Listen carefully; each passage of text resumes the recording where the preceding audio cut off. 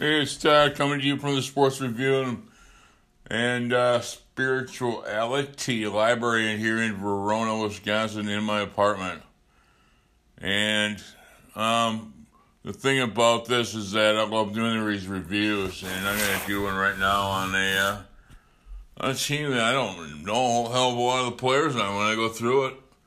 So that's why I'm glad I'm doing it, I guess.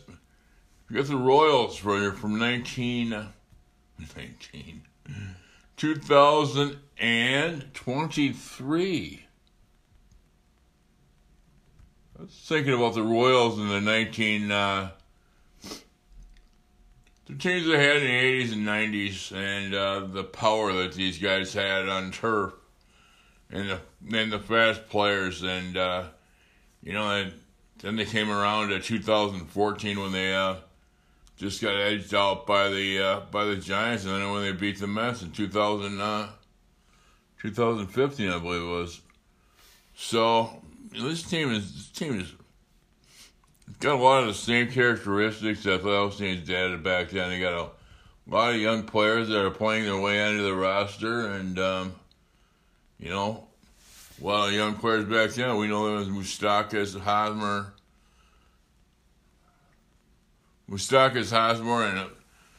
and a hell of a lot of good pitching. But, so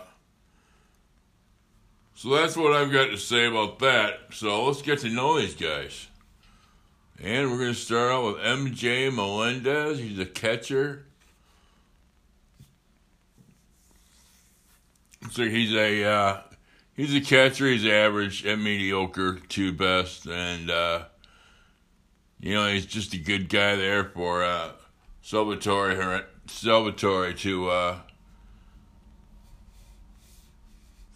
train. Because that's what they're going to be looking for. They're going to be looking for somebody to replace the Big Sal.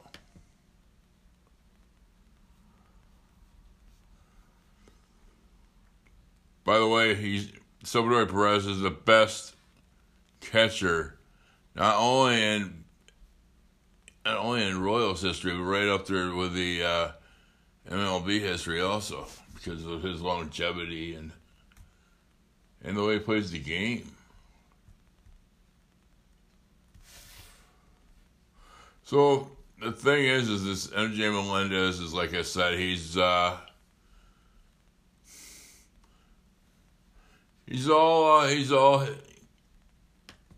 lot of field and no hit, from what I can see. But he's mediocre offensive player too.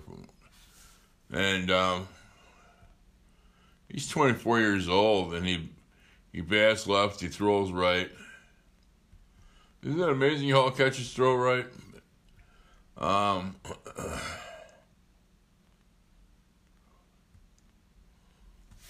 But I think that there's a reason behind all that, so. And let's go on to the next guy here.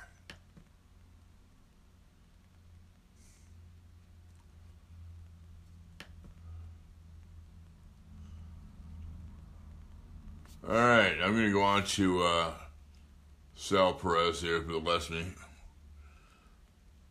He's been around for a long time and all that. He's not senior citizen yet, but he is getting to have some serious. He's dealing with some serious issues, serious ailments, but not last year, but the year before, he was incredible. I believe he hit 48 bombs in the 2021 season. And he's always been the best. He's always been one of the best fielding catchers that there's ever been. It's because of his leadership too. Is really gives him a lot to the game. And that's the thing that we look for catchers, for leadership.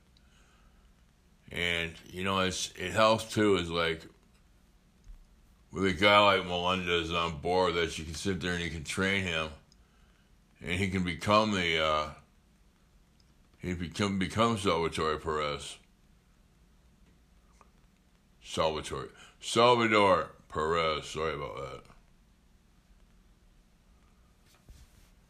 Like I say, sometimes my pronunciation, it gets left in the back of the bus, so it's not very good sometimes, but I try.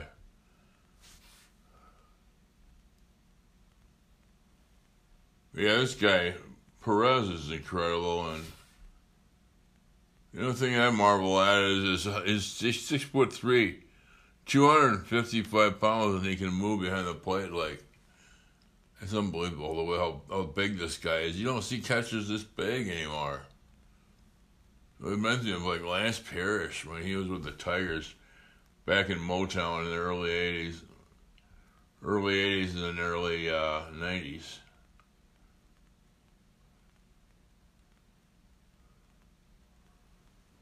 So yeah, Perez has been around since 2011, and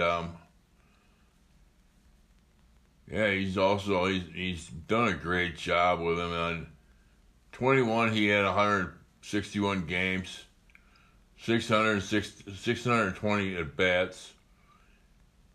He homered 48 times. Struck out a little bit, but that's what comes with the home runs, as we all know, as from the home run era. And like I said, he's got his career OPS is 764. He's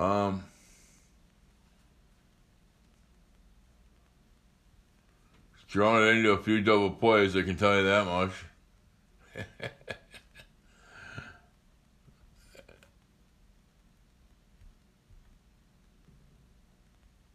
So, he's going to be playing some first base too. Seems like today when you have it says everyday catcher, there's an asterisk that says he plays first base too. So he's probably going to play like maybe, I don't know, you see these guys, they play like he'll play maybe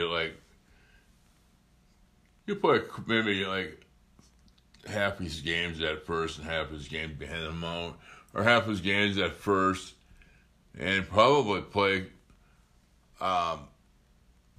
only playing about 25 to 30% of the games behind the plate, if any at all, But then he's going to be DH too, so he had a good spring, and 860 in OPS in the spring, so it's not all bad. Like I said before, he's pretty damn good, I know that much. They make such a big deal out of catchers now, and they say, "Oh, this guy's coming up. You gotta see him catch." Well, reality is, no, I don't, because usually they're overhyped, and until they get up and start taking on the workload of being a catcher, then that's what's going to keep you. That's what causes a lot of indecision with managers, is where they should be, how they should be handling the pitching staff, and how, most of all, who should be handling the pitching staff too. So, let's go on to the next guy if it allows me to.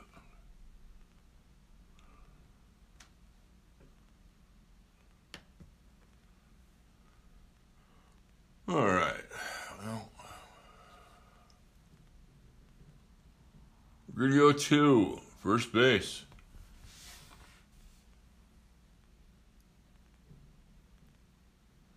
Vinny Pasquantino is the next guy that's up here.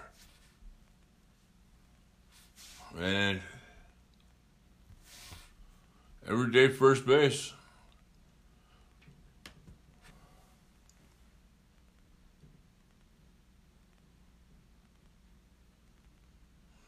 25 years old. He's out of Richmond. Bats left and then he throws left. So he's good, so he can handle himself behind at first base. 6'4", 245. Well, he's also been getting moved around with probably with Perez too. And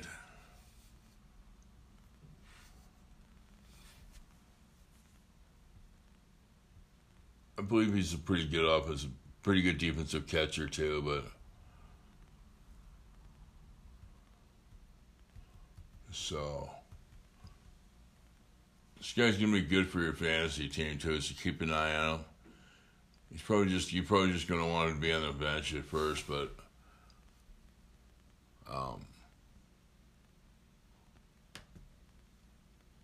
I do have this to say. Why did the Twins change their original logo to a freaking Mickey Mouse logo? That goofy looking M on the hat, that's what got me. It's like, why would you do that? Maybe I just don't know. Maybe it's some special thing they do on opening day or something, but I just thought it looked really offbeat.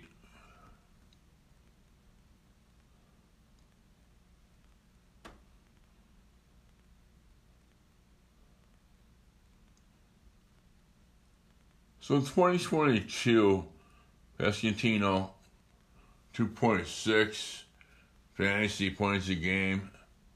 I had 258 at bats, 76 hits, 10 doubles, 10 home runs, 35 walks, and yes, 34 strikeouts. Excellent. 832 OPS. They said he had 10 home runs and 258 at bats, which is pretty darn good.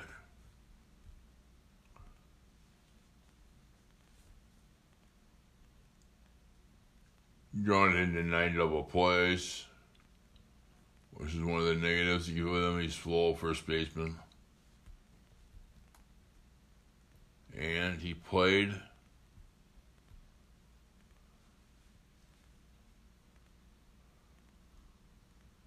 all right. So that's what we got for vintage. That's what we got for Pasquantino. I like that guy. I like his name too. I like his stats. I like his height.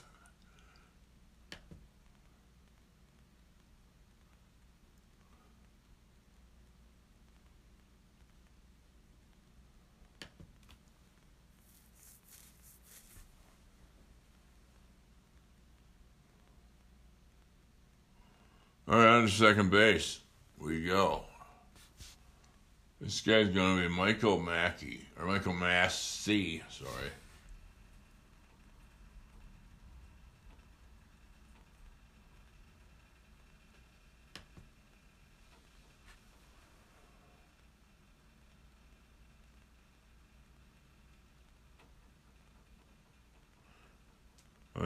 He's the rookie second baseman this year for the starting out for the Royals, and let's see what the heck he's got going on.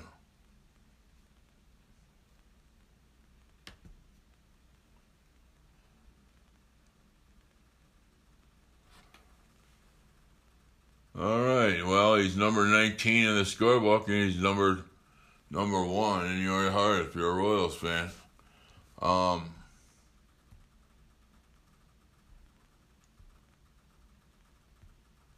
Sorry, I'm getting ahead of myself here. Can you believe that one? But anyways, projections this year are 319.5 fantasy points. Okay, we know that. But I'm going to skip right over that part. But I'm going to skip right and go right to the 492 at bats. Just say he's going to play 130 games. He's going to have 54 runs scored, 132 hits, 29 doubles, 2 triples. He's going to have 32 walks, 9 11 stolen bases. This is all projection. So it's not true stats. 752 OPS, they say he's going to have. So anyways, all right, I'm going to skip right down to the... he played 52 games last year as a rookie. He had 173 at-bats, 42 hits, scored 16 runs, 9 doubles, 1 triple, 4 home runs, and 683 OPS. So the new system again, it's just bringing more speed back to the game, less power, more speed, natural positioning instead of playing softball, and this guy's gonna play first base, second base for a while in Kansas City. I don't know if he's gonna be the next Frank White or not. But I don't think anybody else does either, so that's what I really like about, it's amazing how fast this time in my life has gone and how the Royals positioning players like Brett and White and some of these guys that played for a while with them could seriously play in an era like this, especially Brett and White, because of their ability to field. Frank White's one of the best fielders that's ever come across a artificial turf. And think about artificial turf though is that it's faster on the infield, the ball went faster in the infield, but there was a lot more truly good hops. He wasn't going to take a bad hop unless it hit one of those seams. So you just had to know where the seam was when you were playing. And anyways. But, I enjoy these. One of the things that the Royals have done really well is they have not given up their traditional uniforms. And pretty much the same thing. It's the light baby blue with the KC on the hat like it's always been. And there's none of this crazy looking hat stuff going on. Who's done that, they need to do away with that, but they're not going to, because you know what? It sells a lot of hats, a lot of jerseys, a lot of marketing, and when you got to pay the players a lot, unbelievable. But so it's just one of those things. If the guy wants to own a ball team, he better have some change to throw around too. So instead of manhole covers, I'm gonna kind of do ADHD style here, is what I like to say. And going back to Hunter Dozier, he's supposed to be the backup. He's a third baseman, but he plays quite a few different. I don't know, he's played first base, and he's played first base in his life. He's played a lot of. I believe he's played some second, but mostly his most played position is going to be at third base. So this guy's pretty. He's done pretty good for Minnesota. Wait a minute. Not those guys with the Mickey Mouse uniforms. I'm talking about the Kansas City Royals.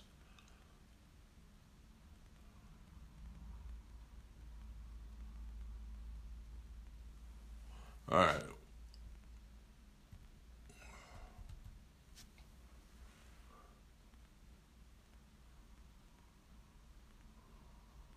Yeah, he's I'm not going to go through too many of his projections because there's really not much to project off him. He's been around for a while. He's going back into being. He's either going to be a utility player or, play a little third, do a little DH, and he's a right-handed hitter. He's got that ability to be got the ability to come off the bench and get you a key hit here and there. And like I said, his OPS is 680 I'm sorry, 679 for last year, 680 for 2021. Talk about being consistent. And he is consistently in a downward slide. 2019, his OPS was 870, 737 at 21. I'm sorry, let me go through this again. 870 in 2019. And in 2020, 737, 680 for 21, and 679 for 22. So, those are the numbers that really tell me a lot about a guy. You know, it's not how many.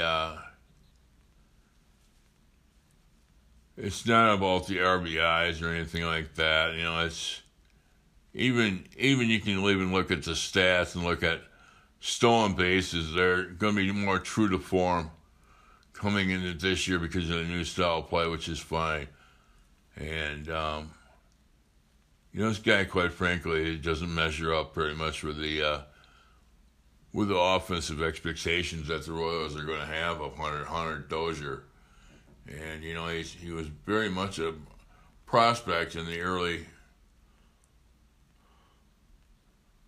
Well, he was a prospect, you know, in 2018, but he hasn't lived up to it. You know, all he has pretty much is the average backup player, if that. He's at Wichita Falls, Texas, 6'4", 220. I said that before. He's 31 years old, so if he's going to do it, he needs to do it now. And that's not EFHUD talking either. So, on we go. We're going to go to Nicky Lopez now, too. I'm kind of bouncing around a little bit with the backups, and Lopez can play second base, shortstop. I'm sure he can get some third base in there, but he's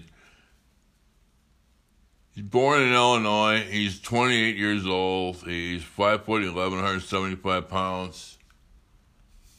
He is I want to say left-hander. Just 1 second here. It's the thing with, sometimes I say stuff and I'm like, you know, I'm saying them as I think of them and as I think they should be. And it comes back and haunts me.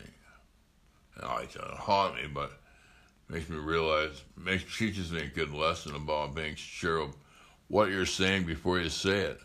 So, yeah, he bats left and he throws right. So, that's what I thought, but sometimes I just don't know. And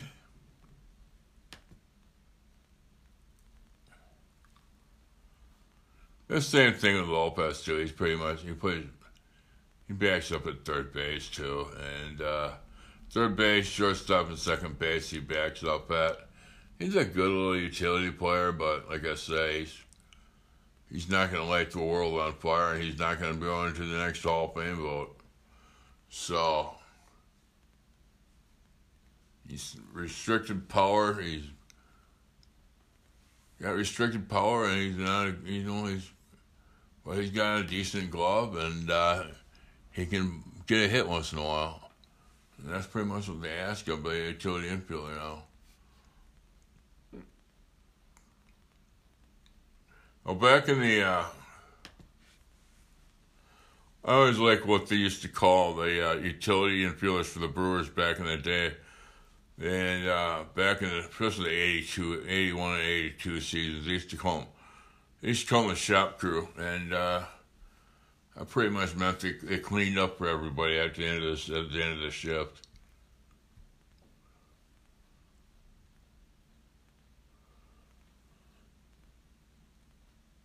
So yeah, this is gonna be it's gonna be a year for the Royals of developing players. Like this guy is he's got a 554 OPS for Lopez. Like I said, I don't see him being in the Hall of Fame anytime soon.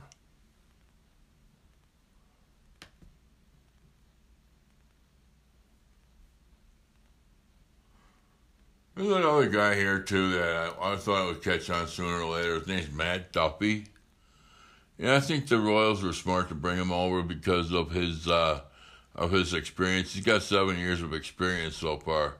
6'2", 170. He's born in Long Beach, California.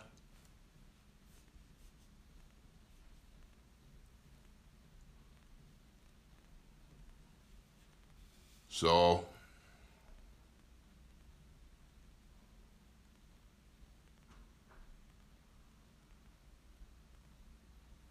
all right, this is what I see with Matt Duffy. I don't know if I'm wrong or not. But I do like the way he plays a lot of positions, and he plays a lot of positions, and these projections of a 686 OPS for this year.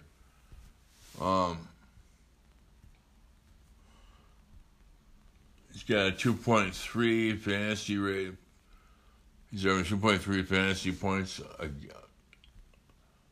a game. And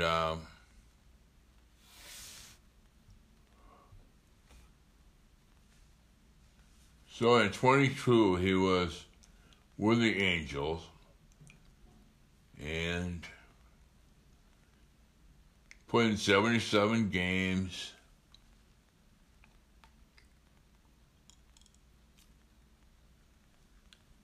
.619 OPS. He can do better than that. Yeah. Yeah, it's his career low for oh. Yeah, it's pretty much his career low. He started out with the Giants, went to Tampa Bay, went on to do he must have spent 2020 in the to say he's with the Yankees, but I don't even think he was in camp for the developmental Cavs, so he must have spent out of baseball, out of loop for a year. And 21 with the Cubs, you had OPS of 738, so it looks like he had pretty much he had less at bats with the Angels probably because of poor performance. So what I see is the fact that he is say he's a third baseman here, and so he's a backup third baseman, and I've known him to play quite a few different positions too.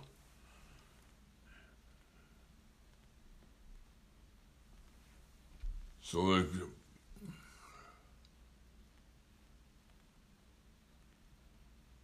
that's the thing that baseball's given me the blessing to being able to read and look at stats, look at numbers, and and come up with somewhat of a baseball card and analyzation of a player. And I'm going to save the best player for last on the infield, Bobby Witt.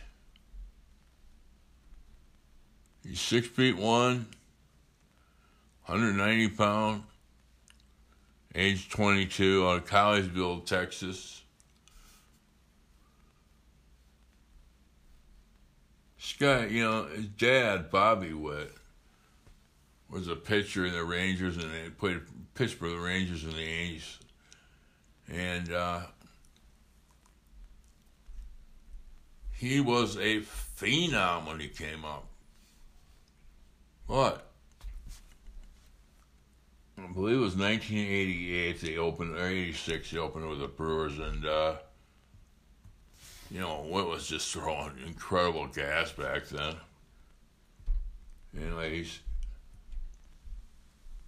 He was hitting 100 on the radar gun. When 100 was 100, that's when it was 100. And I just want to say is that I don't know, get animated or annoyed or people keep talking about, oh, it throws 100 miles an hour, but they're doing what they're saying is they're saying that comparing the pictures of 80s, 90s, and 2000s to these guys that have a different radar. The radars has them with a ball coming out of their hand right now. Instead of the ball going across the plate, what's going on coming across the plate. And that's what matters. That's what the batter's seeing. But so it looks like 100 miles per hour. Well, yeah, it's 100 miles per hour coming out of his hands. But when it gets to the plate, it's only about 97. So it slows, so the batter gets a little bit more of a look. If that ball's coming in and they're at home plate, and that ball is at 100, that's overpowering. It's not the 100 mile per hour they say now, because that's about 95 back in the day. And, and I don't want to be the curmudgeon of baseball. And, I'm just saying there's just a discrepancy there between what radar guns, what the, I remember when I was down in Boyd, I went to a lot of games down there when Fielder and Gwynn and all those guys were coming in. And it was pretty amazing how the first round pick for the Brewers was a guy named Mike Jones. And I used to sit by the pitchers for quite a few years, and because they would sit back there and they would gun the pitchers what they were throwing at and how they were throwing, and they'd write like all these notes and stuff like that down for scouting notes and to give back to the manager what they saw, because they always had a lower seat where you could sit behind home plate. You could sit behind home plate or you could sit up in the stands. And it was always fun for me to go sit behind home plate with them because, I could ask them questions about that. And that was one of the questions I asked. Why is he throwing 91 when it says in my book he can throw 94? And they told me that, hey, he's probably throwing 94 miles per hour the way they were radaring back then, but he's only throwing 891 with these, so we have old radar guns.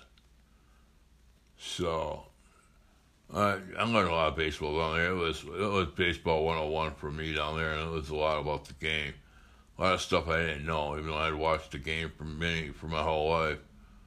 And it's been good for me. It was good for me to see those guys down there. And I saw a lot of good players down there. I saw a lot of MVPs. I saw some Cy Youngs, and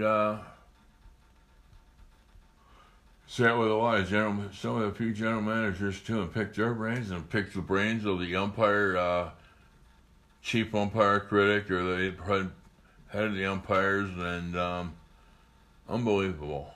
Plus, I sat with the commissioner of the Midwest League, George Spelius, and that was an entertainment too. So we've got a 763 OPS per win as projected. Let me get down. He has 722 in his rookie year, like I said. And 30 stolen bases, 30 walks, 135 strikeouts, which in reality, it's not that bad. So he had a pretty good rookie year, and I believe he's going to have a pretty good rookie year. I believe he's going to come back and have an even better sophomore year, 2-year career or whatever you call it. Yeah, he's 20. He's very young, and it helps to be a ball player's son, because you understand what it's going to take to be a ball player in a major league, or how much time and how you spend 3 days here and go on the road. So you go on a trip, and you can spend 3 days at home, playing at home, but then when you go on the road, You're gonna be on the road for about 10. Sometimes they have 12-game road trips. And that means you're gone for 2 weeks.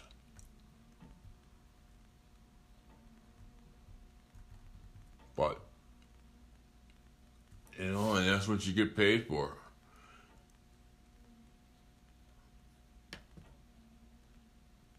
So you either put up or you shut up, right?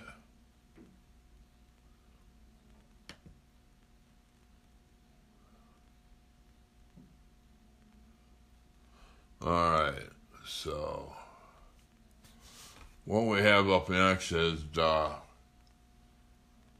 I went through Hunter Dozier already. They got him playing third base, but I just don't see it. I don't see him playing third base that much this year. I believe they're going to be bringing somebody up that's been hot down in the minors, where they're going to be making a trade.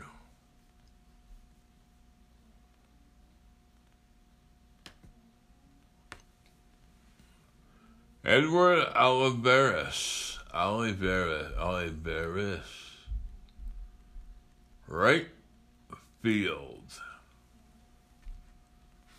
And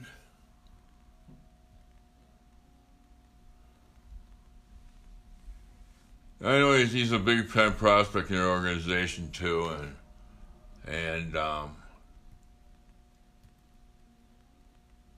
6'2", 186 pounds. He's out of Caracas, Venezuela. 2 years experience. Right-handed bat, right-handed thrower.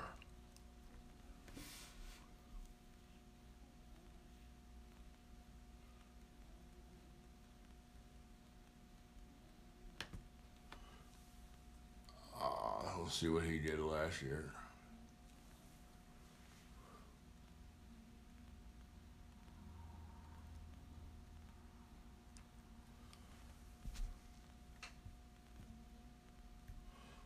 Last year, he had 1.9 fantasy points. He had 161 at bats. He had 4 dingers. He walked 10 times and 161 at bats. Horrible. In my eyes, anyways. And he struck out 36 times. That's not that bad.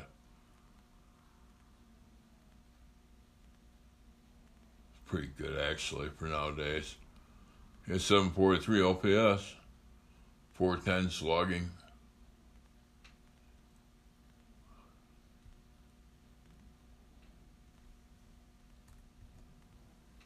'21 was more of the same. 5 homers, 697 OPS.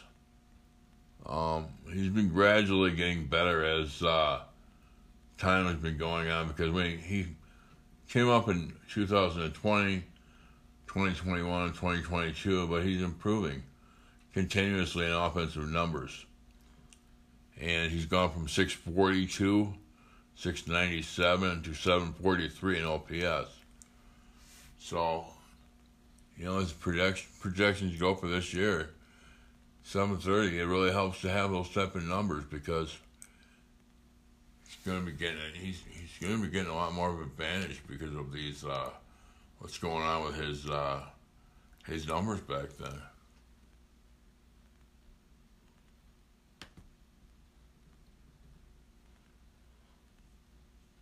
All right. Well, we're going to go on to Nathan Eaton. I just want to take a look at this guy before I get too fired up about him. Right field.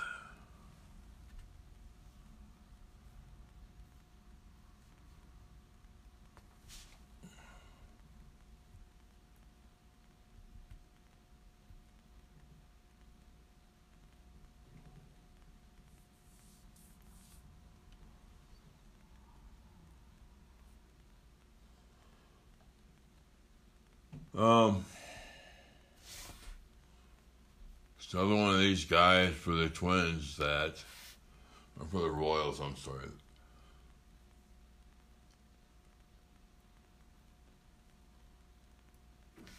Yeah.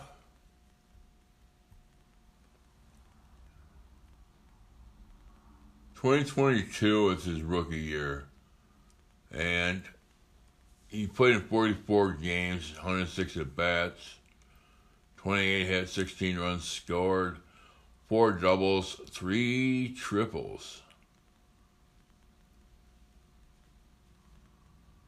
He had 717 OPS.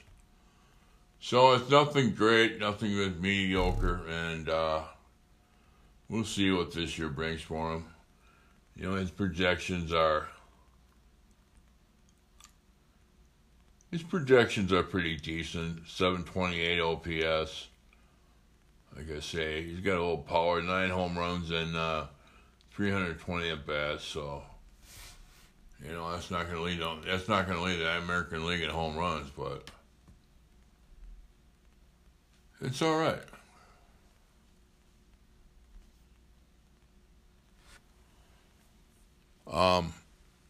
But yeah, this is a young team, and you know that's the only way they're going to be able to.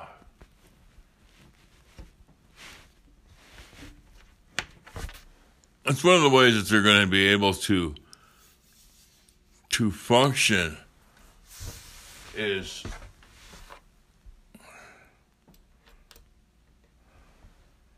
it's one of the ways they're going to be able to function is by saying it's a young team. You know, unfortunately, but the Royals have been young ever since, and they were young back then too, and they won the World Series. But it's just the way it is for them right now, and it seems to be that way in Major League Baseball. And unfortunately, it's you know, for you to go out and buy season tickets is kind of foolish for the price of like a Kansas City or something like that, because they just don't have much. They just don't have much of a ball team, and you know, and I love the outfielders the Royals have too. You know, because they have Kyle Isbell, and he's supposed to be a Fontana, California, 26 years old. Out of UNLV, 5'11", 190 pounds.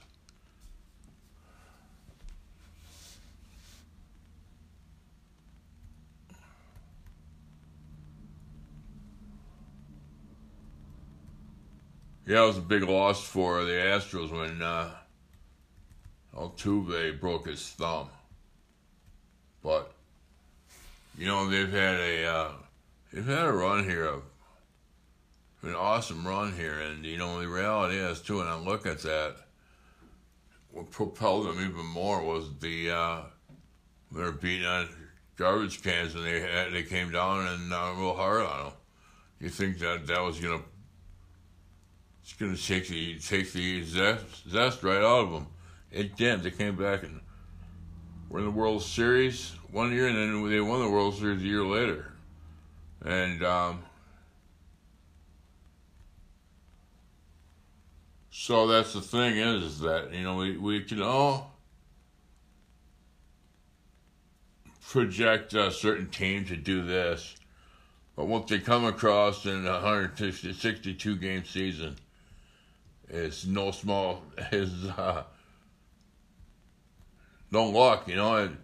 It's a lot of they earn it. When you play 162 games a year, they earn it.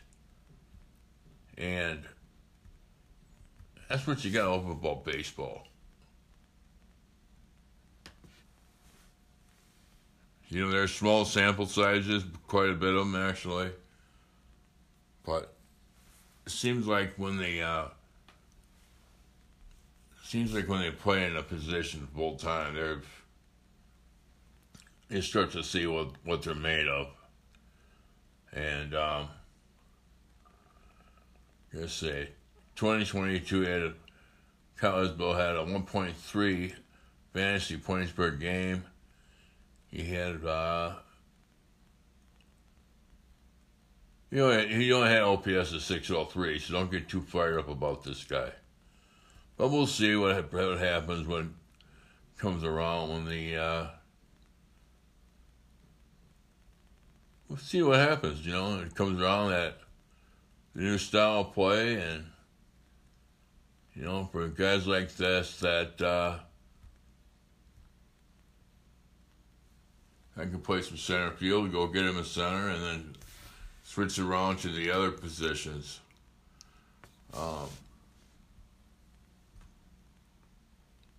It's a good time for Kansas City to be developing too, because they don't have their lineup overloaded with players from the long ball era. So these kids can go right into this new era now, and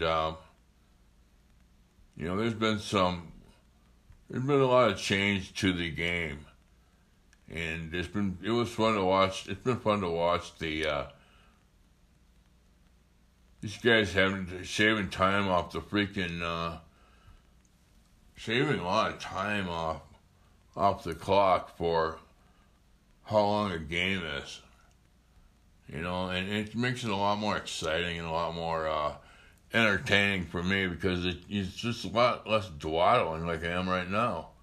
I'm telling you what, I'm taking up 3 games right now just by dawdling around here. So I'm moving around trying to get some things situated with, trying to get these ads out of the site and all that stuff.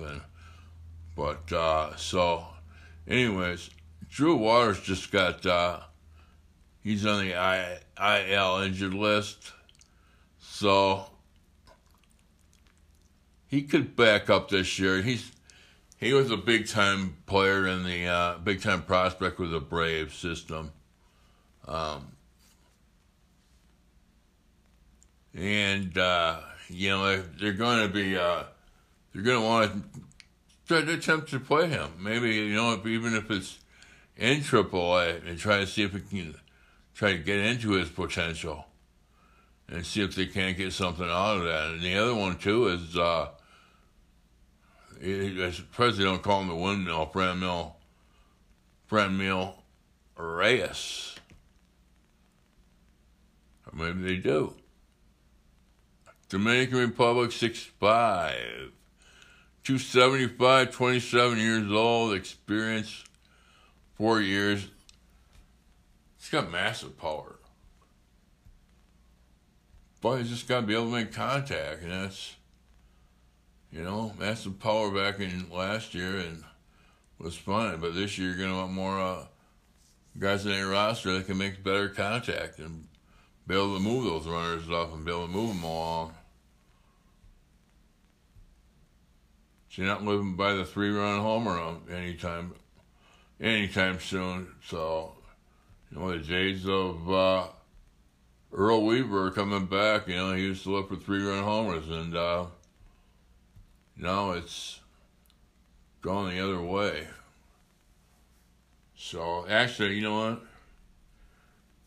These days now are more like what the Royals were doing back in the when they were winning all the ball games back in the early 80s, actually mid-70s, early 80s. And, they were playing AstroTurf baseball and stealing bases and moving runners off. But most of the ball, they hit a long ball as well.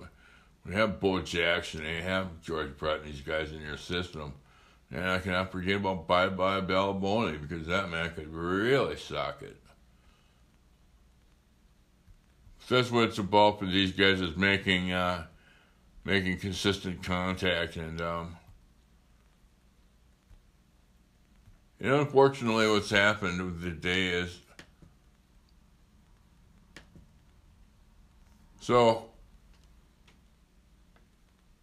played with the Cubs in 118 games played last year, and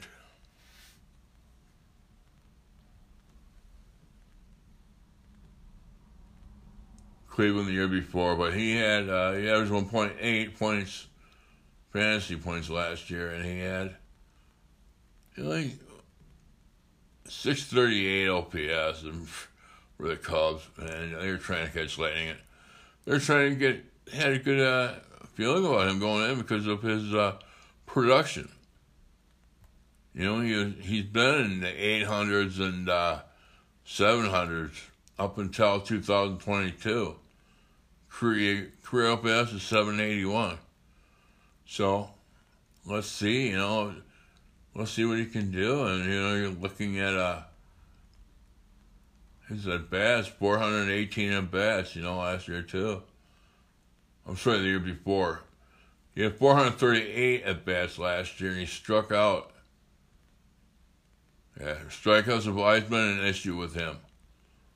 2022, he struck out 157 times and 438 at bats. So you can do the ratio right there. It just says a lot about him. And he's got to learn how to make more contact so he can hit more home runs. But saying that too is, strikeouts come with home runs. So, literally, I used to think of it. Last year about this, it's like, well, 4 singles make up for a home run, but you don't get 4 at bats at once. So when you get 1 at bat, you hit a home run. There you go. There's still going to be room for power in the game today, as there was in the 50s, 60s, and 70s, and 80s, but also 90s too. So there's always been room for power. It's just talking about going about getting that power out of you, and if you're going to have a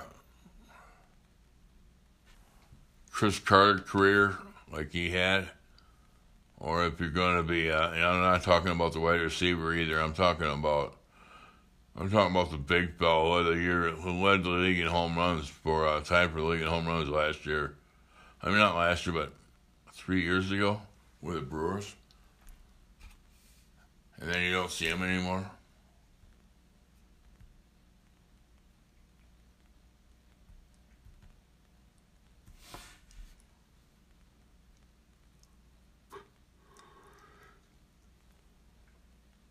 So that's what I see with Franmil Reyes. Anyways, I go on to Jackie Bradley Jr. Quite frankly, this guy just dove into the deepest depths of the earth with his batting average.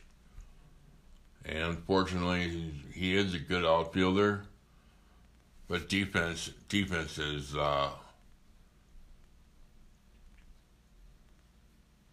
let's just put it this way: if you had a fantasy team, defense would be not very well. You would not want much defense on your team. So defense doesn't produce numbers. Offense produces numbers, which wins fantasy. So this guy's 5'10", 198 pounds. Jackie Bradley Jr. is, and he went to South Carolina. Bats left, he throws right. He's probably one of the best fielders in the game. But like I said, big deal. And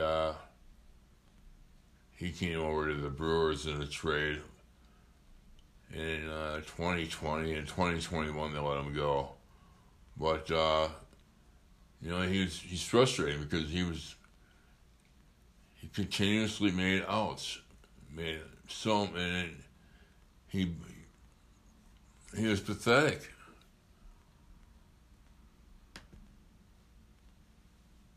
And being pathetic in Major League Baseball does not win you a lot of games. Like I said,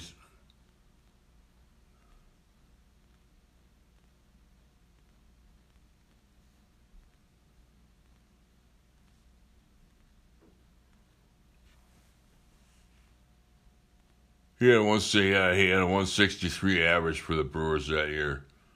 And this is in 2021. He had 236 OP. Oh my God. On base percentage was 236. 261 slugging, and he had a 497.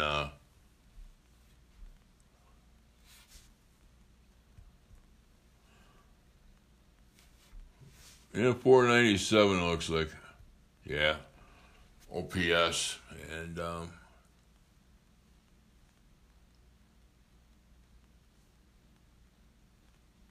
But when we went over to Boston, when he was with Boston in 2020, he had an 814 OPS. So if they could get him back to playing the way he played in Boston, they would be he did well for Boston.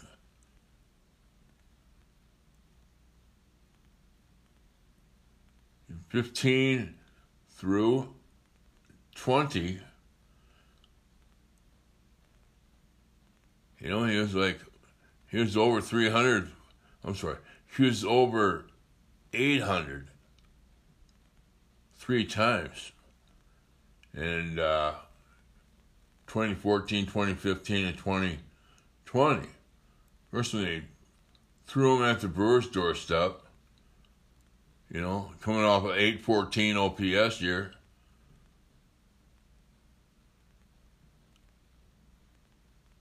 It looked pretty good. Looked pretty good for the Brewers.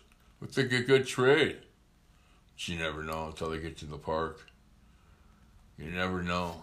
And you can do all the number crunching and statistical analyzing. Reality is this, it's what they bring to the park with them, their attitude, their ability to focus, their ability to concentrate. And sometimes it's not easy. Sometimes, just like all of us, we have problems with our focus. Nobody has 100% focus, but MJ Melendez looks like he's going to be starting in right field. Franmil Reyes is going to be DH. MJ Melendez DH. I'm trying to see if I've missed anybody here.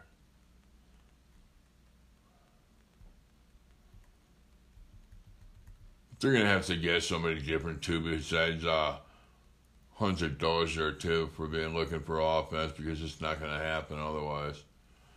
Looks like the ace of the staff is going to be Brady Singer, and I'll go through these pitchers here. They've done a nice job with the amount of young pitchers they've had, but it gets down to for them too. They're trying to bring in guys like Jordan Lyles and Zach Greinke, guys that are on the last part of their career, and I think it's a good idea in trying to mix them with these young kids that are starting, like Brady Singer and Brad Keller and Daniel Lynch, and they have a lot of hope that's out there for Daniel Lynch, but also Brady Singer. So you're looking at for the relief corps too. You're looking at Scott Barlow and Aroldis Chapman as the closers. And the setup would be Dylan Coleman. And the guys that are taking up innings and trying to being a middleman is Taylor Clark, Amir Garrett, Jose Cuis, Carlos Hernandez, and Jacob Brents. But I'll go through these guys quick. I'm going to end it right here. I just want to get through different. Instead of going into that, I'm going to go into the pitchers and have a pitching part too, and I want to get into the prospects too. So, if somebody else has told you they love you today, I do. We're back to the part B. Hey, it's Todd coming from you from the Verona Sports and Spirituality Library here in Verona, Wisconsin, in my apartment. And it's a museum also because of the Gata. And we show cameos every once in a while. So anyways, what we got going here is the fact that I'm doing a preview on the Kansas City Royals, and this is going to be part C of the preview, and it's going to be on the pitching. And see a little bit more hope in the pitching than I do anything else. And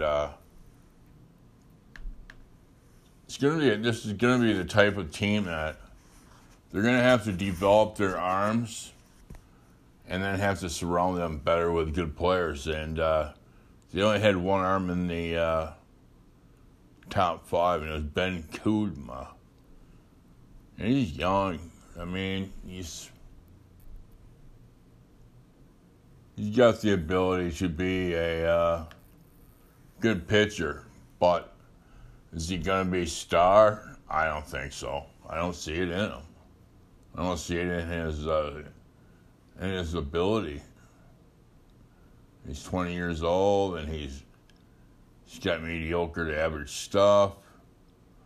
And I'm going into the pitching right now. So we're going into the heart of it.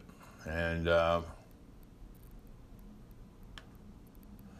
so, yeah, this character, this Ben Kudma is a person that, he's a good guy that you could, interesting to keep an eye on this year to see what he does in the minors.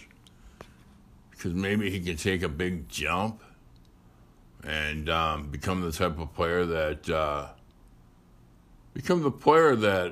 is going to be needed by the Royals to carry them. They're going to need some stars. If they don't have the stars, then they're not going to be carried, unfortunately, through the year. And there's a couple guys, too, that I like to watch, and that's, that I keep an eye on. I don't know why they got, some of these guys just disappeared and left Kansas City without even, it's unfortunate because I don't think they were able to work any trades where they could really get any prospects for some of these guys. And it's too bad because I see a lot of that, and I see a lot of that in teams with that struggle, because if you're going to get rid of one of your top stars, it's going to be a free agent. That's cool, but you know what? You might want to be doing that a little bit earlier than when you're doing it. And sometimes they just can't make the right arrangements and make the trade work. But so that's what I've seen a lot of. Seen a lot of players come and go that were in trades too, and they just don't develop. And it's not a guarantee. It's not a guarantee when you get traded either that you're going to turn out to be a big success in that type of. It's no guarantee that you're going to be any type of success as rent-a players, what they call it. But I've really enjoyed, I remember the Brewers had a guy, and this is going back into the 82. The Dodgers had a pitcher named Don Sutton. And I always go back because, it was when I was growing up, and I was like I was like 8th grade. I was probably I was 14. And when the Brewers acquired him, it was a major trade. And it was fun to see. It was fun to see him come in and how he did, and everybody had their expectations were gigantic, absolutely gigantic. And unfortunately, he never was able to develop. And unfortunately, the players that were traded for Don Sutton, the only one that developed real well was a guy by the name of Kevin Bass. And the traders were the Astros. So it was one of those trades where you think that, he gave up the farm to get the big arm, and sometimes I just sometimes I look at teams, like I just said, I look at teams and go, I don't think I would do that trade, but unfortunately, like I said, for the Royals, they didn't get anybody for these guys that they traded. And, and Perez is an absolutely exceptional catcher. I've always liked him. And he's a true leader. He's a true catcher. He had a great year 2 years ago.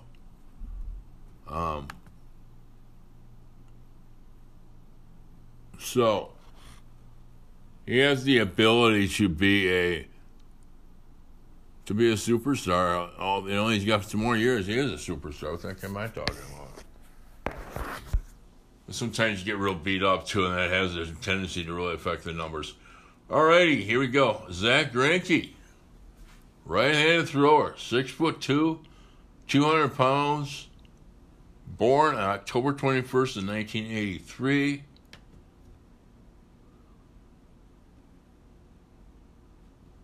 He's 39 years old.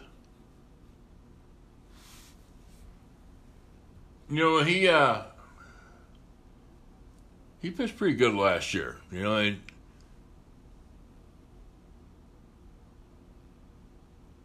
he had 26 games started. He had 37 innings, 73 Ks, and a 1.34 WHIP.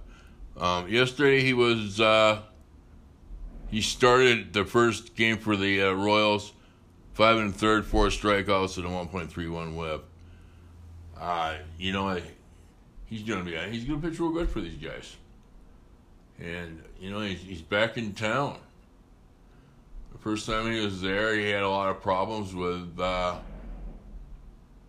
think it's PTSD or stage fright or whatever. But I'll tell you one thing that he's done. He did the right things. He saw a psychiatrist, and he was able to pull himself back together. And he has the ability to be a leader for this team. Not only the pitchers, the hitters too. Been around the block. He did a very, very good job for the Brewers back when they were working well in the I think it was 2011.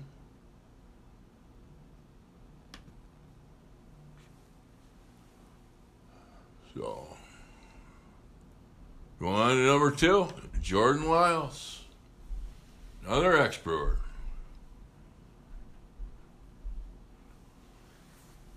Did a great job for the Brewers, too, when he was pitching. He was an Astro. He was an Astro pick in the 38th slot of the 2008 draft. He's 40. He's an old man. He's 33 years old.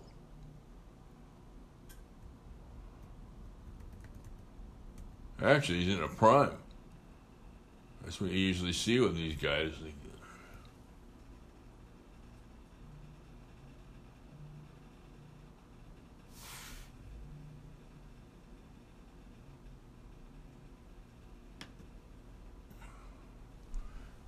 So he was with the Pirates back in 2019, and he struggled. He was 5 wins and 7 losses with a 5.36 ERA.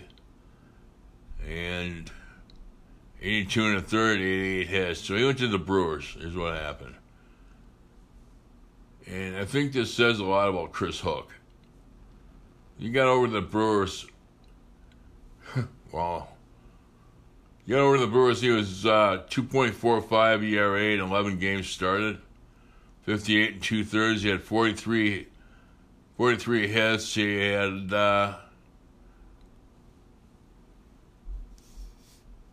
there's a lot about him. I think he has the type of stuff that he had a sinker, and these guys are hitting 202 off when he was with the Brewers, and he had a 1.11 WHIP. But he also had a .72 air outs off flyouts. The thing was that when he went back to Texas, huge mistake. He started 9 games, 57 2/3. He got ripped. They hit 285 off him. He had a 1.56 WHIP, 5.6 WHIP. So, you know, sometimes if you find something good, you gotta stick with it. Something's working for you like that. You know, you just don't think you got better, you jump at some money. Well, sometimes that doesn't work out so good. You know, he's gone back to having a horseshit career, and I don't think it's ever going to happen for him because he's getting, like I said, he's 33 years old. So he might want to find Brad Hook. He might want to find Mr. Chris Hook again. Hook, line, and sinker. Brad Keller's the next guy.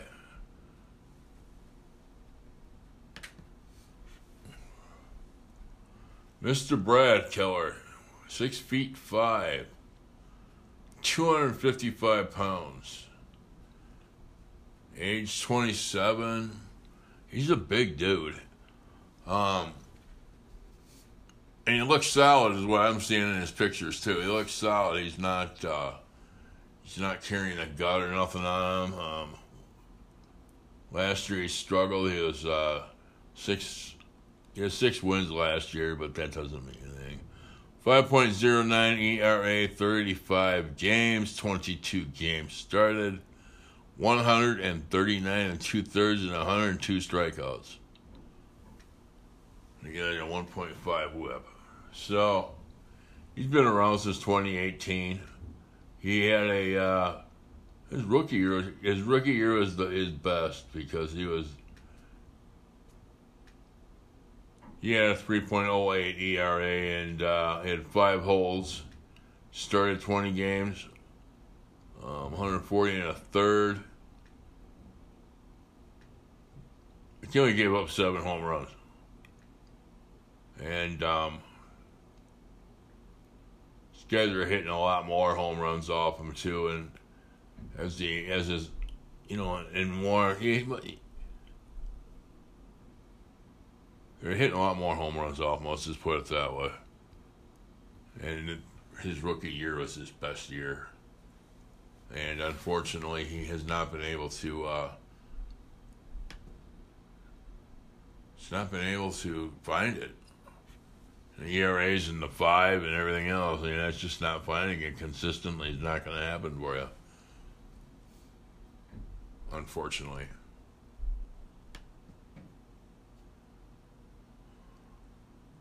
Next guy, Brady Singer.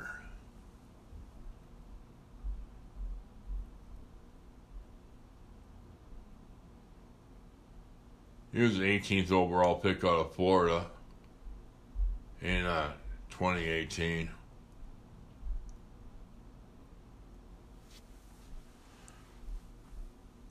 He had a 3.23 ERA last year, 27 games, 24 games started.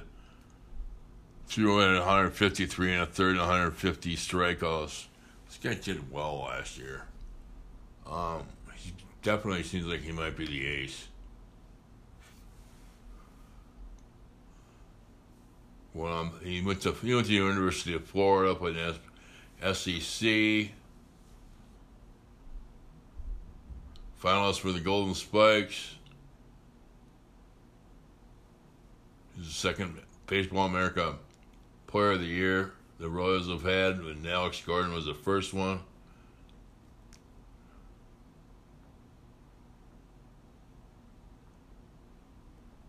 Well, that's the way I feel is that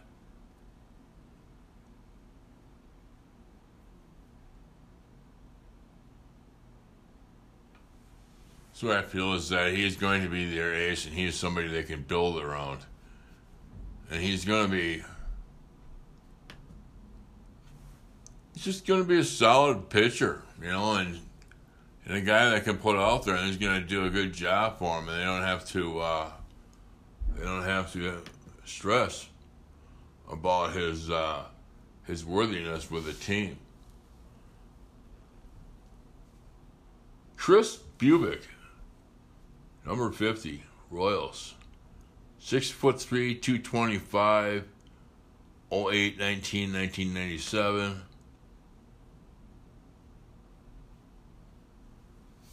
6'3", 225, like I just said. He struggled last year like major. He started 27 games, but he had a whip of 1.7. I know they had a lot of high expectations for him. And he was in college. He was at Stanford. And he was picked in the number 40 position.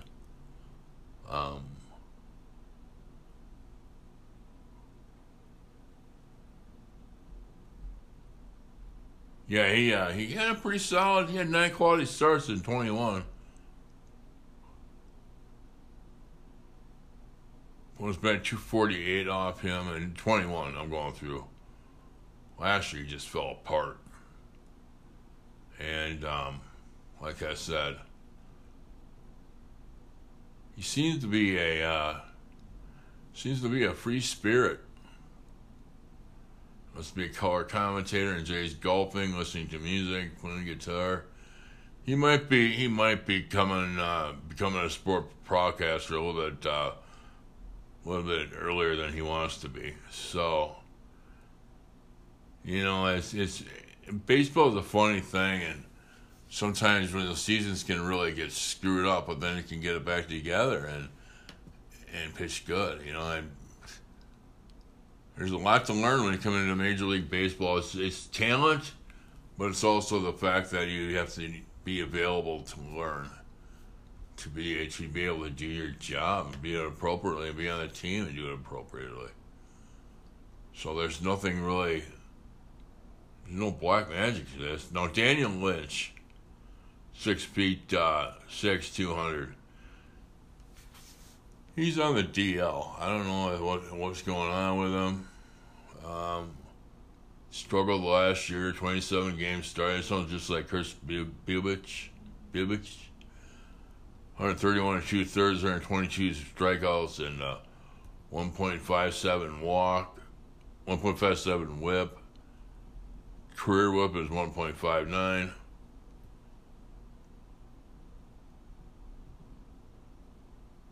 Yeah, he gives up a lot of hits. He gives up a lot of runs, and maybe he'll come back. Maybe he'll come back together. Come into his own. Sometimes these guys take time, man. It takes time for them to learn, for them to get used to doing certain things. You look at Zach Greinke. You look at some of the other guys too that I've seen come into the majors. Look at Roy Halladay was another one too. He struggled early in his career, and then all of a sudden he just grasped it and got it going. And sometimes just getting that making an effort to learn an extra pitch, it can be very, very, very, very rewarding when it comes to the contract game. So, all right. So we're going to Scott Barlow. He's going to be the closer. Lynch is on the injured list for 15 days. That's right. And say Scott Barlow is going to be I think he's going to be working on the bullpen of these guys, closer, and I know I've seen him pitch before. He's nasty.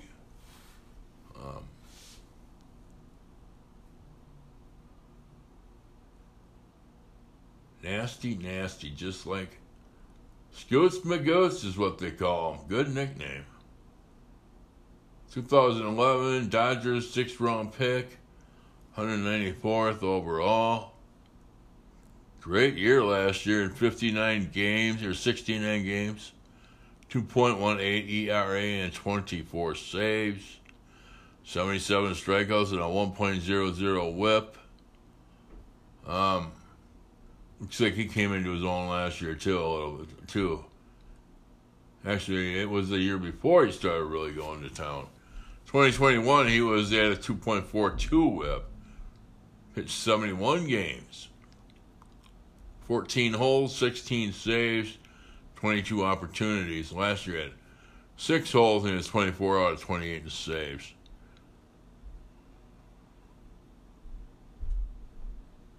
So he's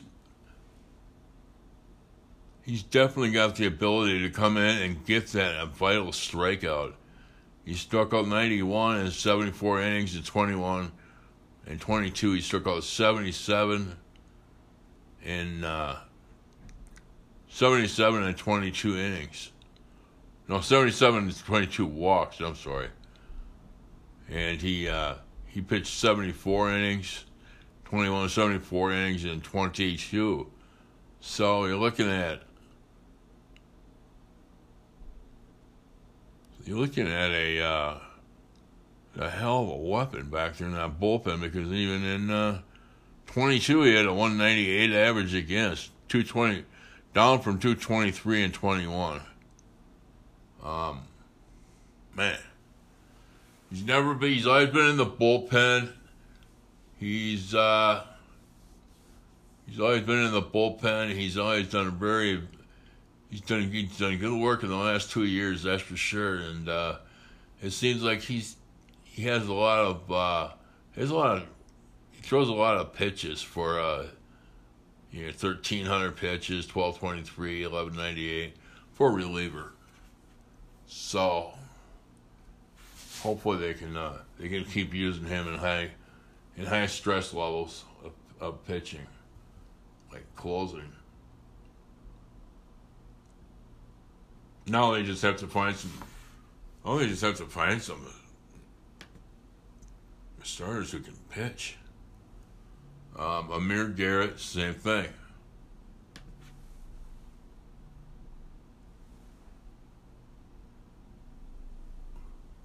So,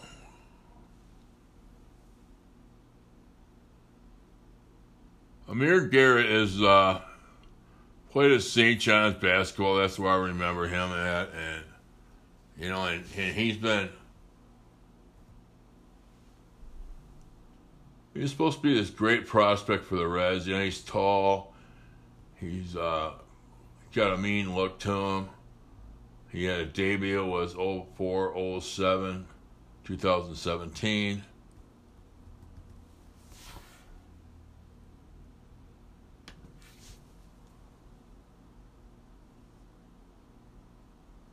But yeah, he struggled a little. I can look at his stats now, and I can see his when he was, with the Reds and stuff like that. He had one good year, he had 2 good years in 2019 and 2020. He had 22 holds in 2019. So in 2021 too, they moved into the bullpen. He was a 7 holes, 10 holes. This guy is very, very nasty when he gets into the right. But the problem is that they're not going to be able to just use him against left-handers, and that's what seems to be going on last year with him. He had 10 holes last year, pitched 45 and a third, 28 hits. He's not even worthy of a wow. He had a 177 average against last year.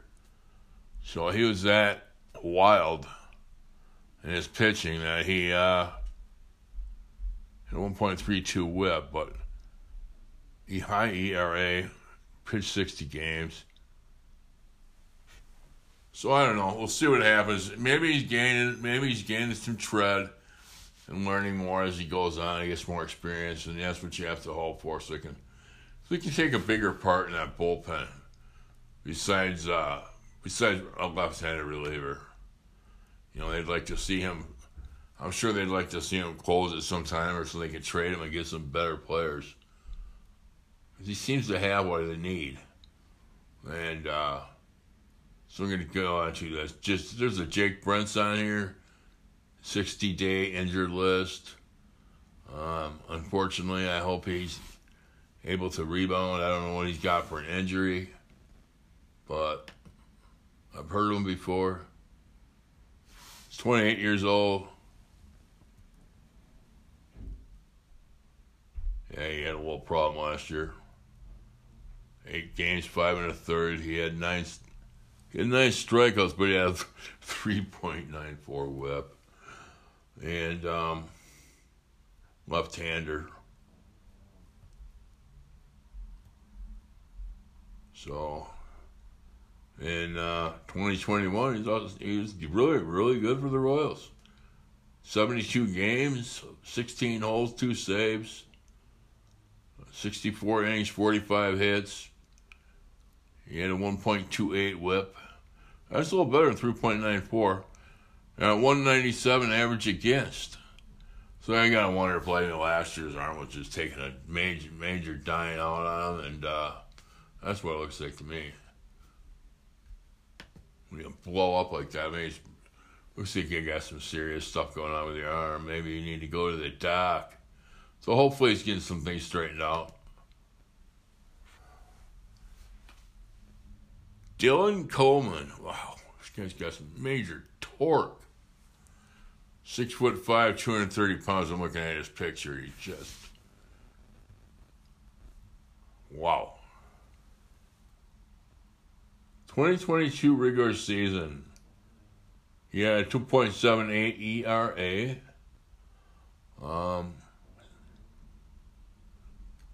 He had 71 strikeouts in 68 innings.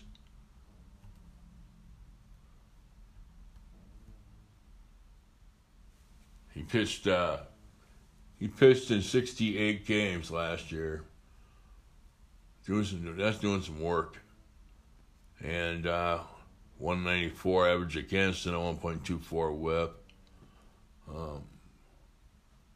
The first year was he did real well too.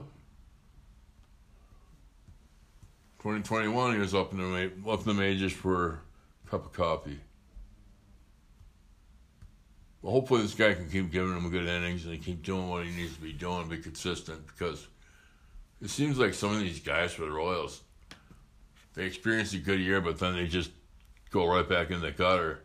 I believe this good coaching can keep them out of that, because they can get to the adjustments unless they're injured and make the right adjustments with them. But Aroldis Chapman is up next. We all know he's out of Cuba. We all know that when he was younger, he touched 105 miles per hour. And it was with a baseball and not his Ferrari.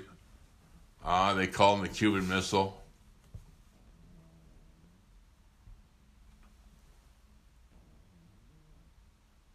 He struggled last year with a 36 and a third, but he had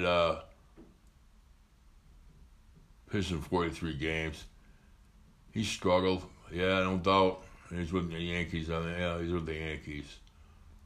And they tried him to, well, I tell you what, in that 2016 year, when he got traded over to the Cubs, he was nasty.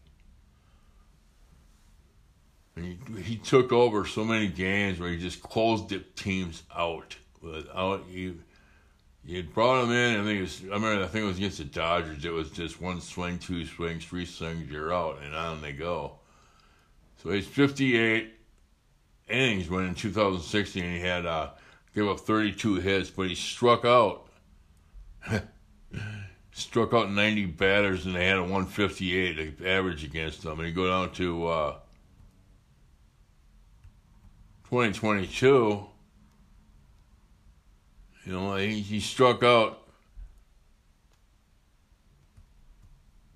He struck out 43 batters. And they had a 188 average against and a 1.43 whip. So, you know, it's the 4.46 ERA. It tells a few things about his inconsistencies. And, I just got to see something. I think he'd give up a lot of dingers. Well, he gave up 9 in 2021. He gave up 4 last year, so that's not too bad. But he gave up 9 and 56 and a third. Yeah, that's horrible in 2021. That's like coming in and giving up a home run every coming in and giving up a home run every 56 or every six at bats. He's giving up a home run. That's not right. You guys can do the math. Well, yeah, it's not good. He had 56 and a third. He gave up 9 home runs, so that's every 6 innings he's giving up a long ball, it looks like to me. And you know, hopefully they didn't have that could be into some major trouble. there's a trust factor with the managers. And once they stop trusting, you stop pitching. And where am I going?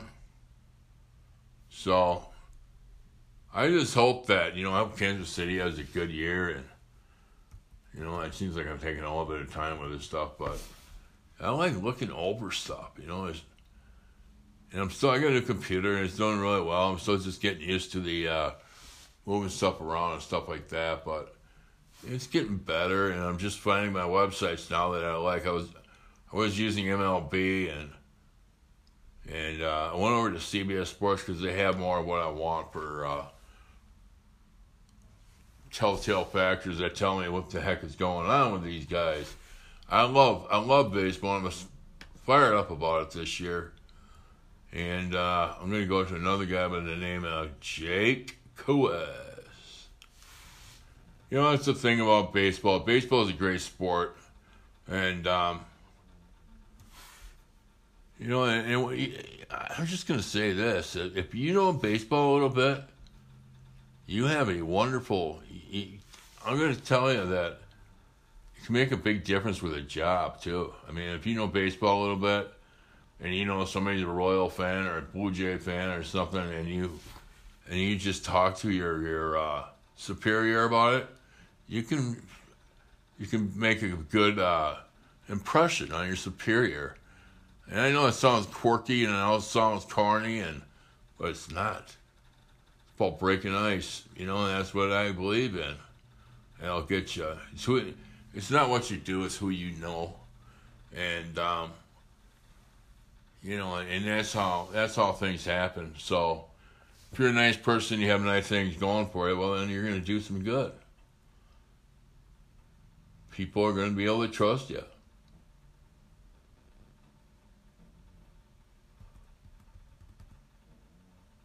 Oh, yeah. All righty. So we got Taylor Clark with the Royals last year. He did good. 2.7 fantasy points. I mean, he was 101.18 whip, 49 innings, 48 strikeouts. Yeah, he did well. 50. He gave up 48 innings, gave up 50 hits. So he was with Arizona too, and he did well. Oof. I haven't been to Kentucky Fried Chicken in a long time. Sorry, they got an ad up here for Kentucky Fried. Man, that was some good stuff. Anyways, so on we go. That's the Kentucky Fried Chicken advertisement for the day from me. So if you go to Kentucky Fried Chicken, just mention my name and you'll be doing good. Clark is a guy that strikes out 8 batters every 9 innings. And he was with Arizona for 3 years too. And I like what he strikes out over 8 batters a 9 innings. And what he does is he doesn't give up many walks either. He gave up 1.47 walks last year. And he gave up 9.18 hits per 9. That's pretty good, actually. This guy's, he's going to be a key part of their bullpen. Being a pitcher and being the type of guy that they can trust. He's a right-handed pitcher, 29 years old, and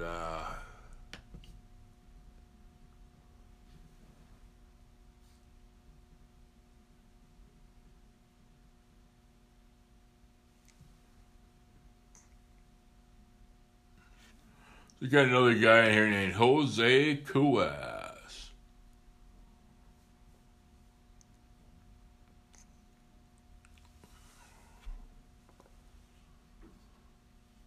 He's a 6'3", 195. He's out of the Dominican, but he went to Maryland University. He's a turtle. Maryland's had some pretty good players coming in the MLB, that's for sure. And that's the thing is that you don't think of it as being a baseball school, but they're right in the heart of baseball. Of baseball geography with being in Maryland with the some of those guys that came from Maryland.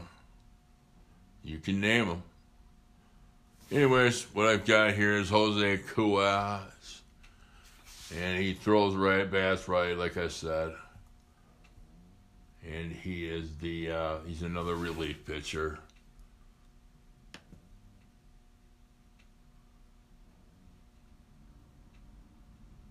And this year is this year's gonna be his year to shine. I think he's got potential, that's for sure. But again, I don't know what I'm talking about, actually. I want to put some things out. And his, when you look at the guy's face statistics, like his wins and losses, his ERA, how many innings he pitched, you don't really get anywhere until you get into the to the nuts and the bolts. And that's the whip. Walks, hits, innings pitched. 1.67. To be a relief pitcher and have 1.67 whip, that's deadly. You got to absolutely have a better whip than 1.67 if you want to be counted on in the bullpen. And you can take the wins and losses and all this crap and just toss it. It doesn't matter. I mean, if you're a relief pitcher and you're struggling as a reliever, you're hard to trust, and you're 28 years old. It's got to come from somewhere besides where he's bringing it from. Like I say, and I don't know what, he's got to find another pitch or something.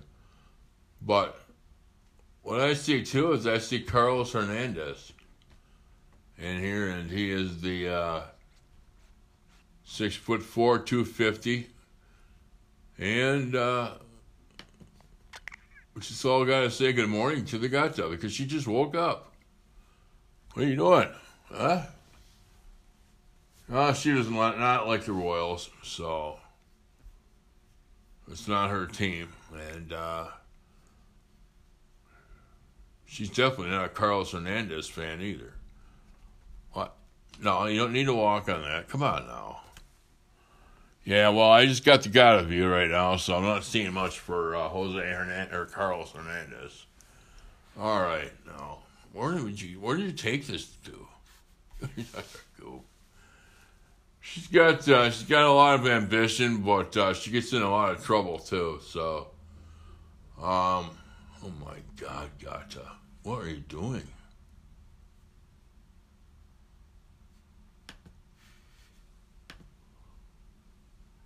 All right, we got back in order here pretty quick.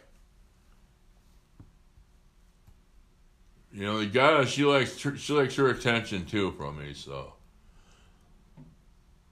And we came up with a new thing yesterday, so we got even though I'm not doing this on video, we're gonna have the gata cam, so we gotta laugh. We gotta have some fun with this stuff and not be so serious. And I don't like to have a bunch of be scatterbrained or inconsistent or inconsiderate or anything like that, but I love to laugh. And usually it's because of an animal or a cat or something like that I love. And dogs are fine too, but I'm allergic to dogs, so there you have it. There you have the scoop on me. So anyways, with this guy, Hernandez, he pitched in 5 games last year. He started 3. I'm sorry, he pitched in 5 games 2020. I was reading off the wrong one here. So last year he had a 7.39 ERA, a 1.84 WHIP, and Sometimes these people, these guys go way too long with people. You know, he had 56 innings and he had a 1.84 whip and he had 35 strikeouts and he walked 31. He had 35 strikeouts, but he gave up 72 hits. That's when you start seeing these guys tank. Horrible. So I'm hoping, you know, if he can find he's either going to have to find another occupation or he's going to have to learn how to pitch. So, unfortunately, that's the way it is. I'm at the end of the rope right now, guys. So, you know, if nobody else has told you that they love you today, I do. And I say that with the courage of love. And I hope you enjoy the preview on the Royals. Thanks.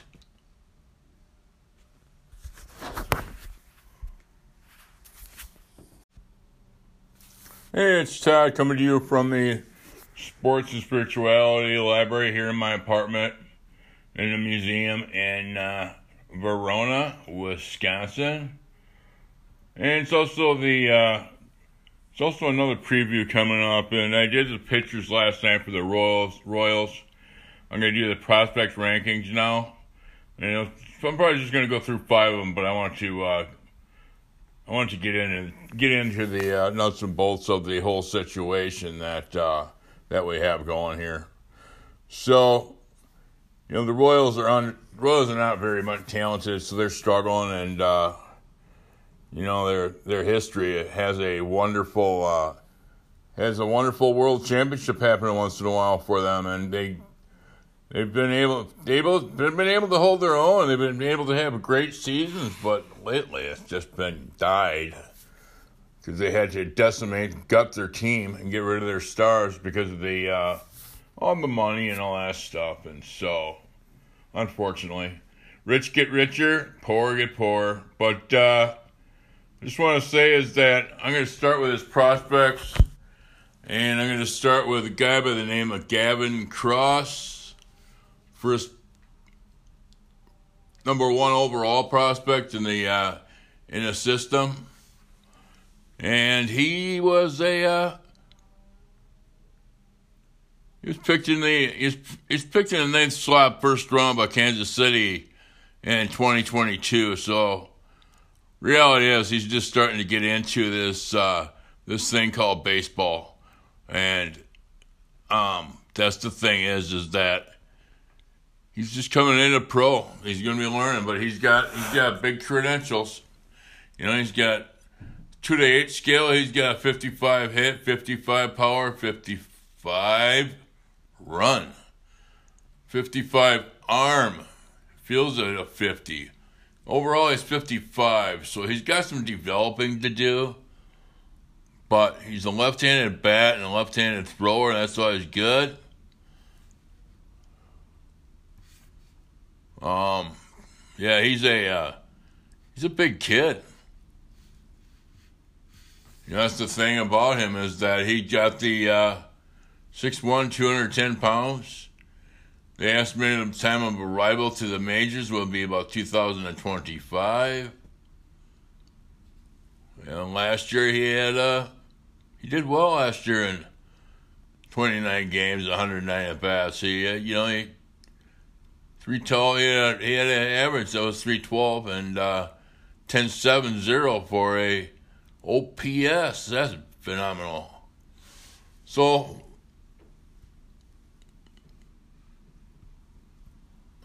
I think he's gonna be playing in the outfield for he might go back with the Fireflies. I think it's the Columbia Fireflies. That's pretty cool. I like that name. These minor league names are really fun to look at. Of course, you got the Savannah Bananas too. So good luck to them. Anyways, I had to have somebody point that out to me, and I thought it was pretty cool. Okay, Gavin Cross went to Virginia Tech, and he showed the ability to why he was there. You know, he is all ACC first teamer. Opened up his stance in his high school days, allowing him to elevate balls better and take advantage of the solid bat control. There's the possibility that he could be above average when it comes to both hit and power tools. After cutting down on strikeouts at Blacksburg, you saw his K rate creep up to 25% in single A. Well, his previous ability to make adjustments in his high walk rate at the same level speak well to the future in the box. I think they, based on balls and, the able to take pitches and stuff like that, how important that's going to be with the new rule changes, because it's going to be a little bit tougher because of the amount of time you can have in the can take in the box, the amount of time you can have to make the adjustments that you need to make. And so I think this guy's just a Gavin Cross is going to be he's going to be a solid pro. He doesn't look like to me he's going to be anything great or phenomenal, but who knows? I ain't been wrong before. I will definitely be wrong again. So the number 2 guy that I see on here is a guy by the name of Ben Kudma. And he's in single A. ETA is going to be in 2025.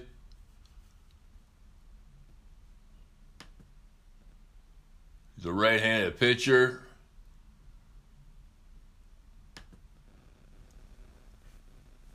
And he's the second round pick and number 43 overall in 2021. ETA for him is 2025. He's got a fastball speed at 60, slider 55, changeup 55.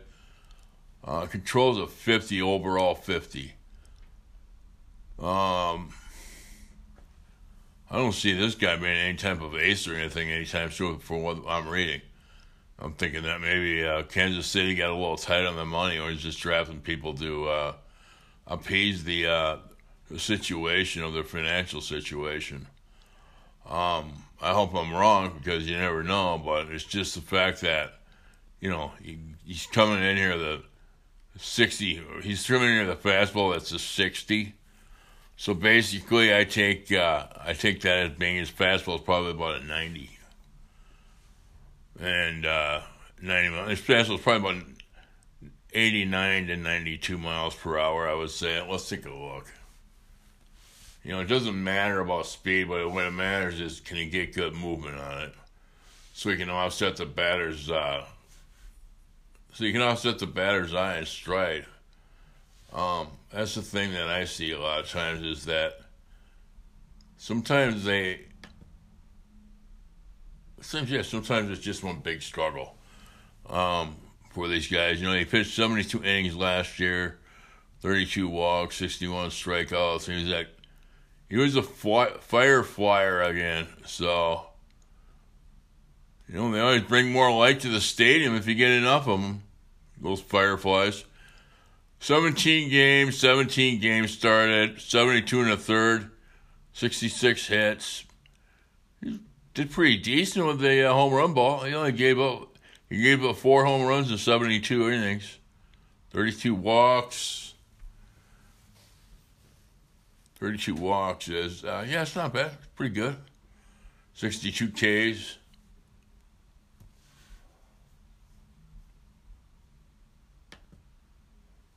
That's what I see with Kudma, is that his ability, it's all going to be on his ability to grow and be able to, in his maturation process.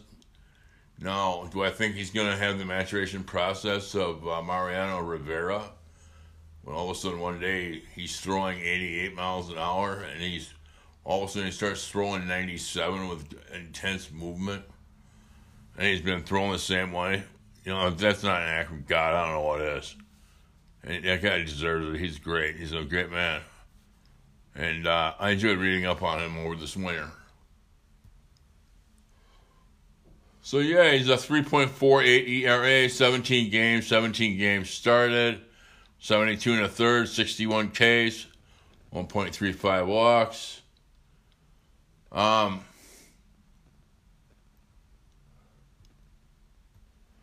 So yeah, this is this guy that could be a, it's the type of thing with him too, is he can be a workhorse for you. All these 6'3", 175 pounds. He's not exactly a big dude, but he definitely doesn't matter. He can definitely put some innings in the books. And that's what I see with a lot of these guys that come up through the system, and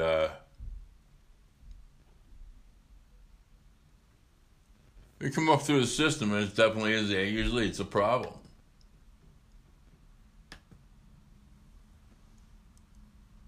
But that's what I've seen before, is that guys like Kudma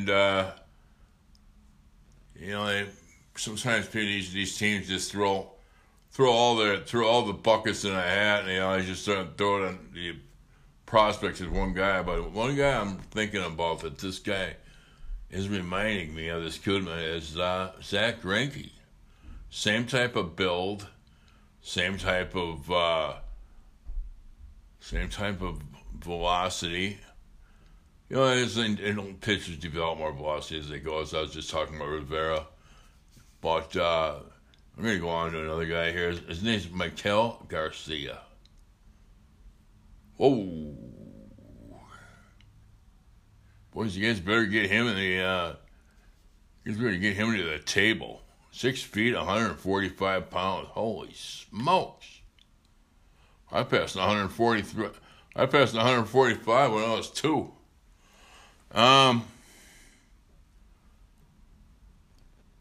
2022 season, and playing shortstop. He was with Kansas City for 22 at-bats. So it's a small sample size, 712 OPS on it. And, what it gets down to for me is that he's going to be back with the... He'll be back in there again this year, and he'll be back in Omaha this year, I could see, and I believe he's going to have I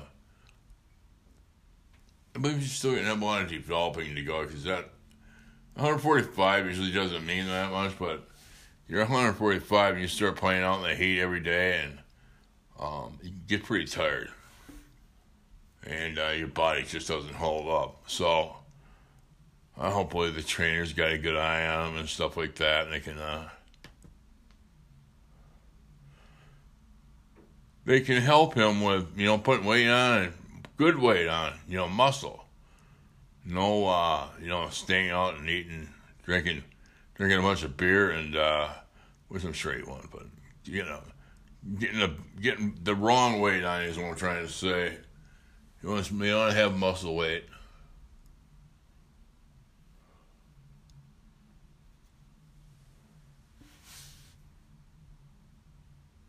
So what I could see is, I could definitely see the fact that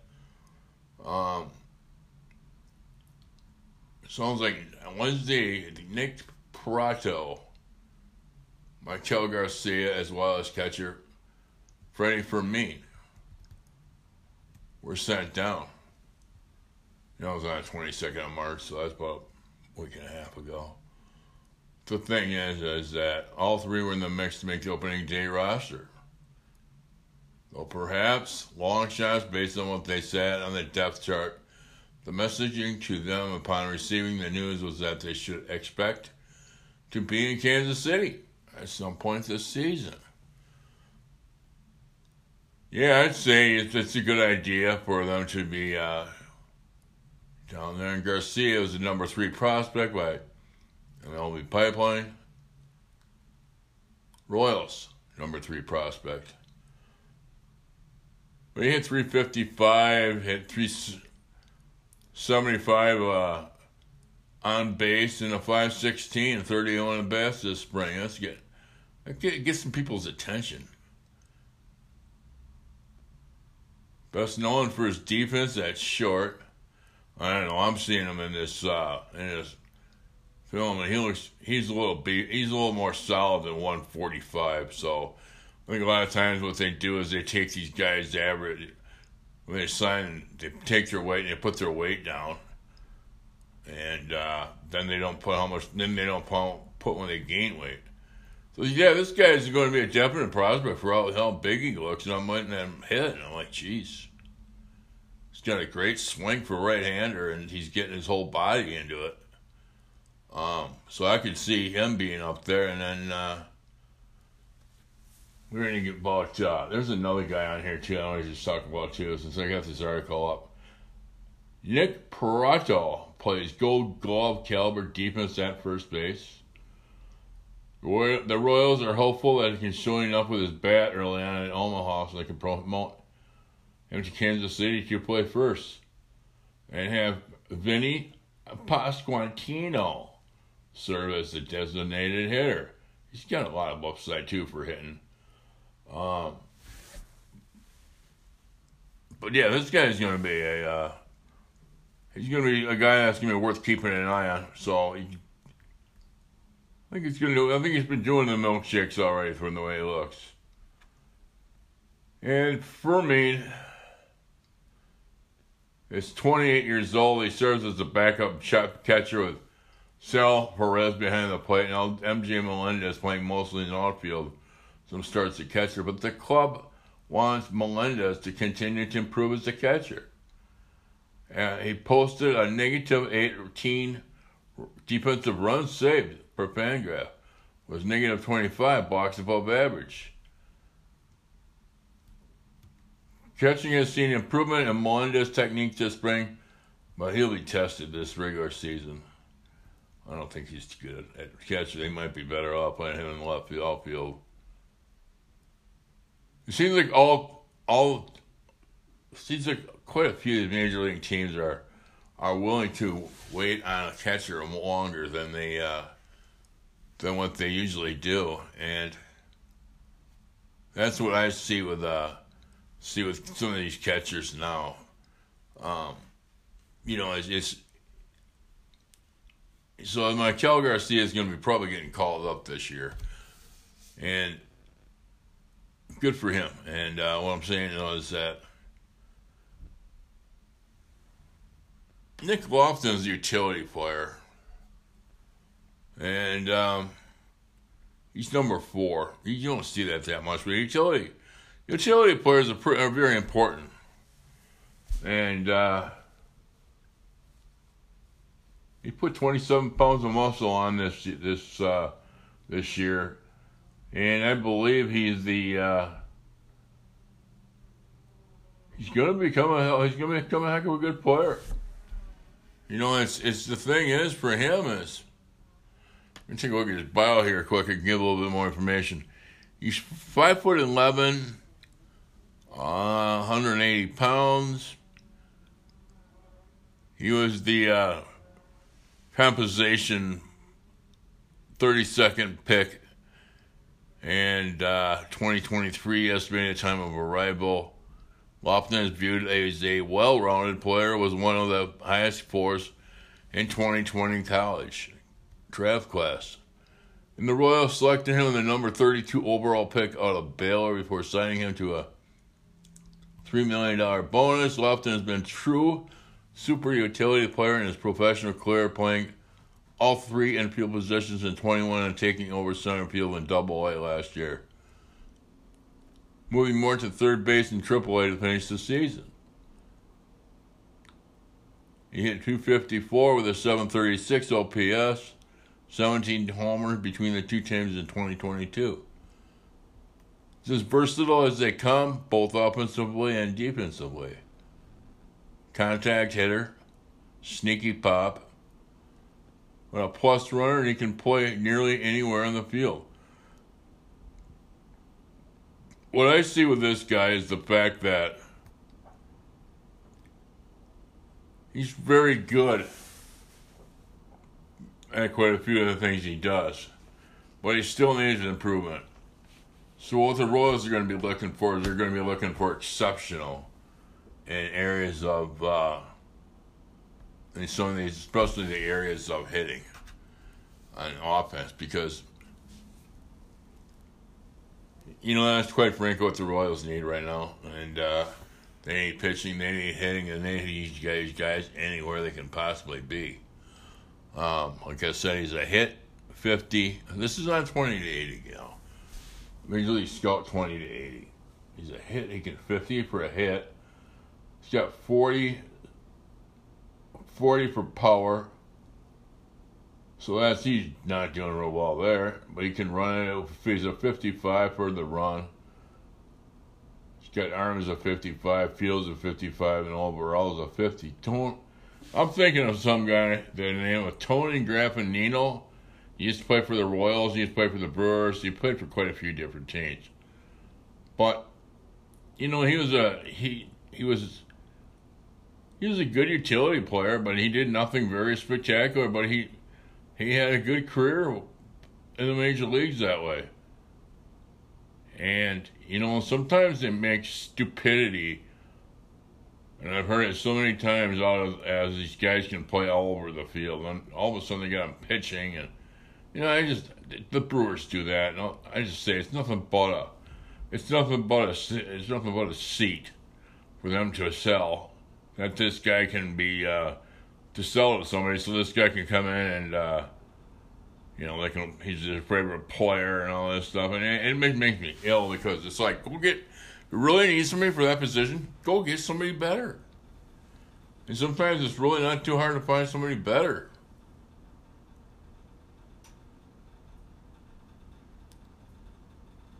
Yeah, he built up 20 pounds over this by the start of spring. Outstanding, exceptional. I wish him well, but sometimes I question these prospects. Let's just put it that way. I question each and every one of these guys. Caden Wallace, take a look at him. He's 21. He's 21 years old. He's ATA is 2025. He's going to be at A-ball this year. 5'10", 205. He's undrafted in 2020 because of his commitment. Wallace made an immediate impact at Arkansas when he tied the freshman home run record, 14, held by former first-round picks Zach Cox and Heston Kjerstad. After he led Arkansas to the College World Series, the Royals made Wallace the draft-eligible sophomore their second-round pick and gave him $1.7 million bonus. He made his pro debut last summer with 3 games in the Arizona Complex League before moving up to Single-A Columbia. He slashed .293, .379, .466. So his average was .293. On base, average was .379, .467 for power, .466 for power numbers. Slugging power. And yeah, I'm going to look at this and I'm going to take this apart again. I'm sorry, but .379 is a good number for being on base. But when you're coming through the minors and stuff like that, they expect more power than a .466. It's average to me, and you know, when he's slashing, you're not going to hit much for average. But yeah, he's going to have to develop some. He's going to have to develop into a stronger hitter because he's going to be playing third base. And I hate to be a doubting Thomas, hate to be negative, but he sounds like he can play a good third base too. So these guys can develop over time. I'm not saying that's their final judgment or nothing like that, but you know, he's a young kid. He played at Arkansas. He's been in the competition before. He's been in the heat of the competition before. So what they're going to be doing with him is working on his swing, recognizing the pitches he can do damage with to let that power play. The strong arm, good instincts, pressing the Royals in fall with his third base defense. Wallace is about an average runner, but will be able to steal bases. Yeah, no doubt. So, time will tell. You'll make it or you'll break it, right? All right, so I'm going to end right there with that, with a prospect look. And I'm just going to say is that if nobody else has told you they love you today, I do. In order to wish each and every one of you and give you the power of love.